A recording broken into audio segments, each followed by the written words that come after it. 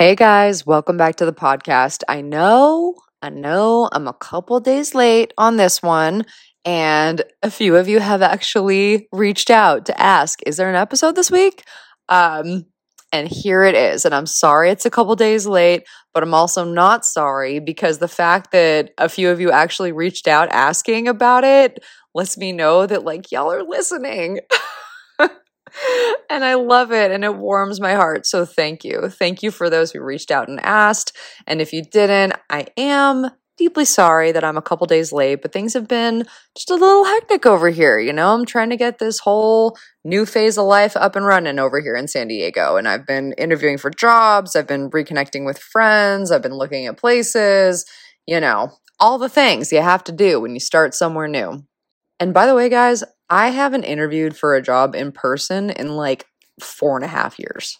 I think it was early 2019 was the last time I interviewed in person at the company I worked at. After that, it was all virtual interviews. So talking to three-dimensional humans again is wild. So yesterday during an interview, it was actually 4 total interviews, but during the last one, I am talking to a very high-level woman at this company and another very high-level woman who is actually the woman I was talking to's boss. She pops her head into the office and just said she's not feeling well and she's probably going to take a call they had that afternoon from home. And I will tell you, nothing about this woman said I'm not feeling well. She's bright, she's bubbly, her makeup's perfect, she's, super warm, friendly, and kind to me, and just great energy. So then when she left, the woman who I was interviewing with told me that that woman was having some pretty serious health issues, with her eyes specifically. And that's something I never would have guessed or noticed. And that was actually one small example of what I wanted to talk about this week, which is that we rarely know the whole story. This is why I'm going to keep preaching this gospel of defaulting to kindness, because we so rarely know everything that's going on in someone's life, and we can't. And all those small fleeting interactions we have that with people we barely know, we can't know the whole story. And so that's why we default to showing people the same kindness and compassion that we would want. And I know it's hard to be objective about ourselves, but I do feel like strangers tend to open up to me, and probably more so than most people.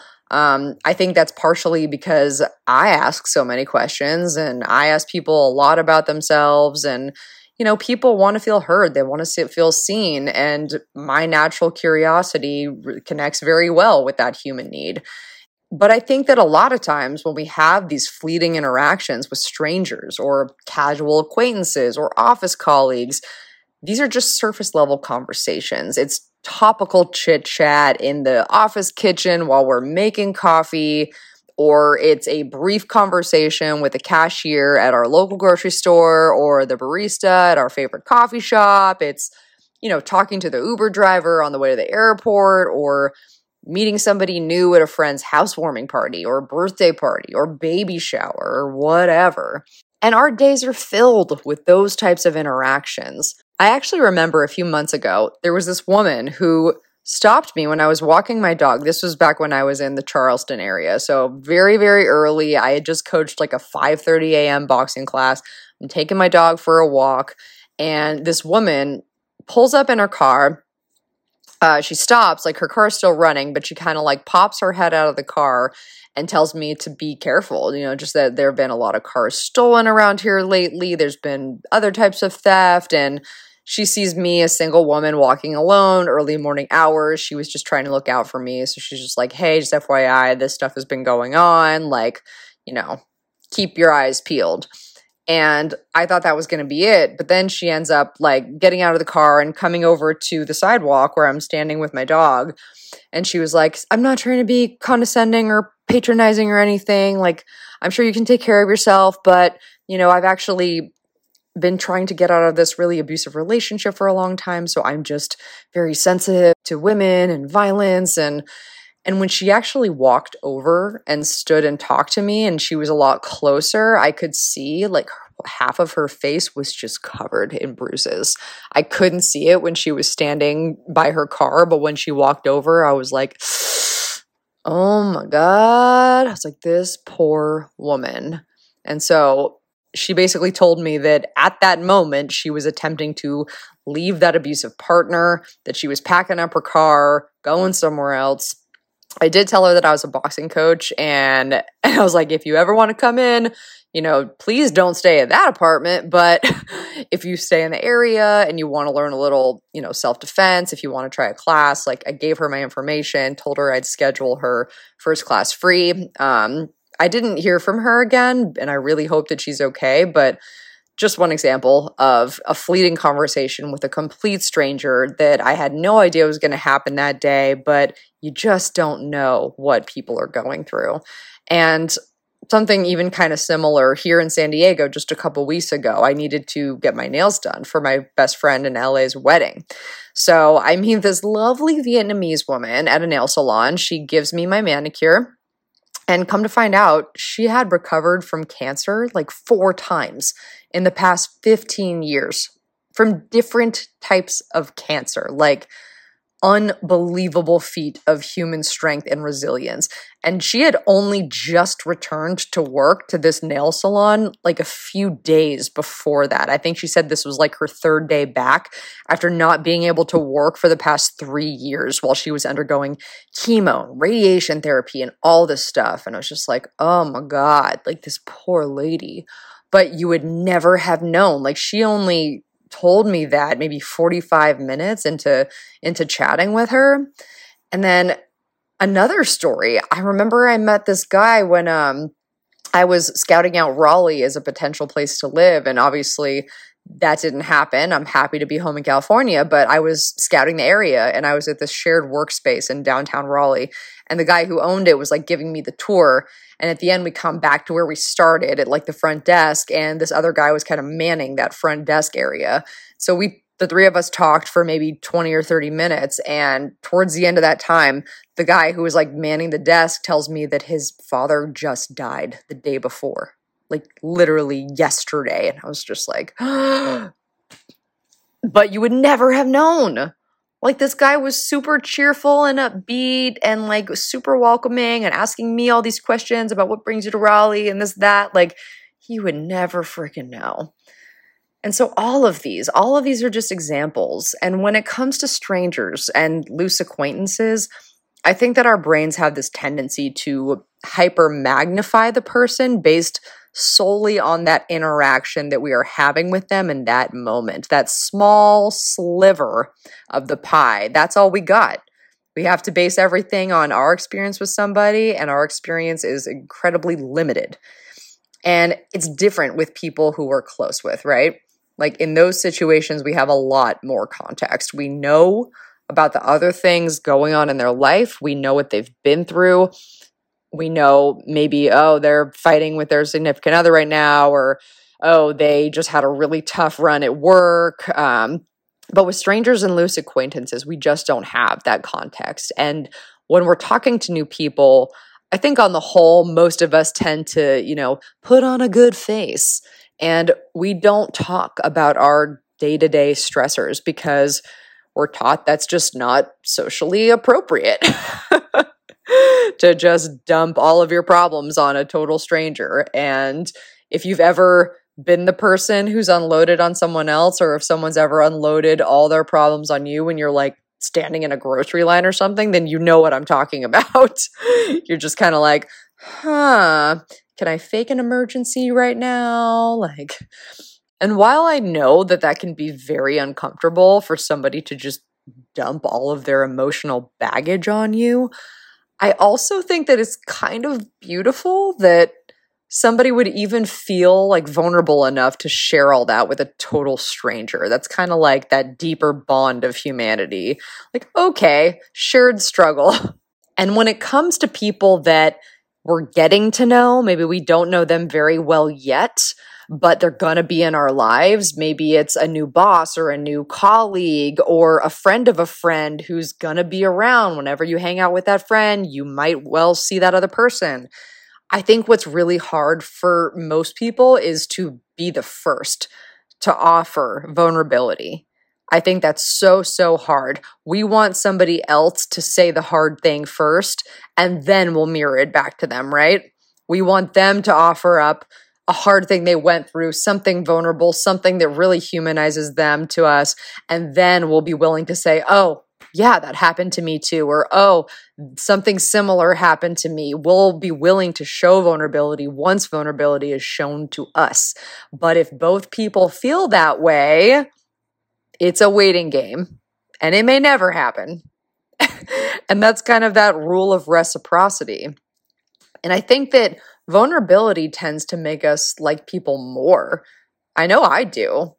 Like when people seem perfect, I typically don't like them. Or I look at them out of the corner of my eye like this seems too glossy on the surface. Like what's really going on here? It's not so much about, the Insta-worthy, perfect, airbrushed, like that's not really what I'm talking about. I'm talking about the people that we have conversations with directly, a two-way street, who just always say that everything's fine. I have a really good friend in LA, and he always says, check on your strong friends. And that's often because it's the people who don't usually disclose when they're having a hard time that need to be checked on the most, because everyone thinks that they're okay. They seem strong. They seem sassy. They seem to have it all together. They seem so confident. Like they're the last person that you would think needs a hand reached out, needs to be asked, how are you doing? But oftentimes they are exactly who needs that type of support because they never get it, because they seem so strong, right? And we know that even though things may seem perfect in their life, not a care in the world, whatever, we know that that is never true. But when things appear that perfect and effortless for someone, sometimes we resent that a little bit. And it can be really hard to see past the immediate action that someone takes and force yourself to think about their likely motivation for that action. Are they saying this because they're scared or hurt or suppressing an emotion they don't want to feel? Are they coming from a place of trauma or deep insecurity? Like, say you have a boss or a colleague who seems to just love to hear themselves talk. I'm sure all of us have had to deal with people like that. And you know that every meeting will be yet another soapbox grandstand, and you know that they're going to suck all the air out of the room and barely let anyone else get a word in edgewise. And yes, it's very easy and pretty justified to get annoyed with those people, like rightfully so. It's annoying. But if you dig a little deeper, this type of I need to be the focal point behavior, it usually stems from people who don't feel heard. They don't feel heard. They don't feel seen, especially in those formative relationships in their lives. Or say you have a partner or a spouse who struggles with accountability or apologizing. It's very possible that they grew up under circumstances where admitting fault meant severe punishment. So they learned to hide their mistakes, to cover things up, to tell lies of omission, or just straight up lies. And obviously, you can't psychoanalyze everyone you meet. Wouldn't that be great? That's my dream. But I do think it would serve us all well to not take every action at face value. And each time that we feel slighted or wronged, I think we can try to have compassion for those we feel wronged us. Oftentimes, deceitful or immoral actions are born from very deep-seated pain, from some sort of survival mentality that develops out of necessity in order to survive the circumstances somebody is undergoing at that given moment. Then later in life, when that person is in a safer situation, a lot of times the mentality still hasn't shifted. I've known people who were imprisoned in very formative early teen years. And it's like Jekyll Hyde. Like they can switch into this total other mode where it's just like stonewall, vacant expression, just completely disassociated from their body. And it's like that is a survival mechanism. And don't get me wrong here, okay? Showing empathy and compassion and kindness does not mean that you should be a total pushover or a doormat or not hold people accountable. It does not mean that you should take a bunch of crap from people in the name of empathy and compassion, okay? But what it does mean is that we can recognize that people's actions are rarely indicative of what's going on under the surface. Things are not in a vacuum. Things are always coming from somewhere. There's always a reason. It's learned behavior that's hardwired by experience. And the more we can remind ourselves that we probably don't know the whole story, I think the less likely we'll be to harbor ill will, anger, resentment towards those people. And you know what? We don't have to abide by that age-old saying, first impressions are everything, because sometimes they're not. Sometimes you catch someone on a bad day or in a really tough moment of their life or a tough season of their life. Sometimes people just can't muster the energy to fake it. And to be honest, I long for the day that we can normalize giving real answers to those day-to-day nicety types of questions. Like, how are you? Oh, I'm good. Oh, I'm fine. Like, I long for the day that somebody can ask me, how are you? And I can be like, well, my relationship just imploded. I'm on my third cup of coffee right now. Didn't really sleep. So I've been better. I mean, wouldn't that be kind of great if we could actually be that honest? And not because of like attention seeking or anything, but just because it's true. Because we're not always fine. And you should be able to say that you're not always good and it not turn into a therapy session. I feel like that is our default mode. If you ask somebody how they are and they indicate that they are not doing well, I feel like our human nature is to kind of jump into fix-it mode. Like, what can I do? Like, how can I help? Like, is there anything you want to talk about? And that's a good thing, that's a lot of our default mode. But there's actually a third option. It could be, how are you? They tell you they're not great. You say, that sounds really hard. I'm very sorry you're having to deal with that. I'm here if you want to talk. I understand if you don't. That can be okay too. So that's what I wanted to talk about this week, just defaulting to kindness because we rarely know the whole story. I really hope this was helpful. I hope that you are replaying some conversation you've had in the last few days or week or month. And I hope that as you inevitably go through your day-to-day and you have these types of fleeting interactions with strangers and casual acquaintances, I hope you remember this podcast, and I hope you remember to default to kindness. I hope you remember that everybody's going through stuff, very seldom of which we will ever know about, and that ultimately it comes down to the golden rule of treating people how we want to be treated. I'll be back next week. I'm going to try real hard to stay on the Tuesday schedule. Really appreciate you guys reaching out and asking where the next episode was. And please, please, please make sure to subscribe to the podcast, leave me reviews, and share it on your socials.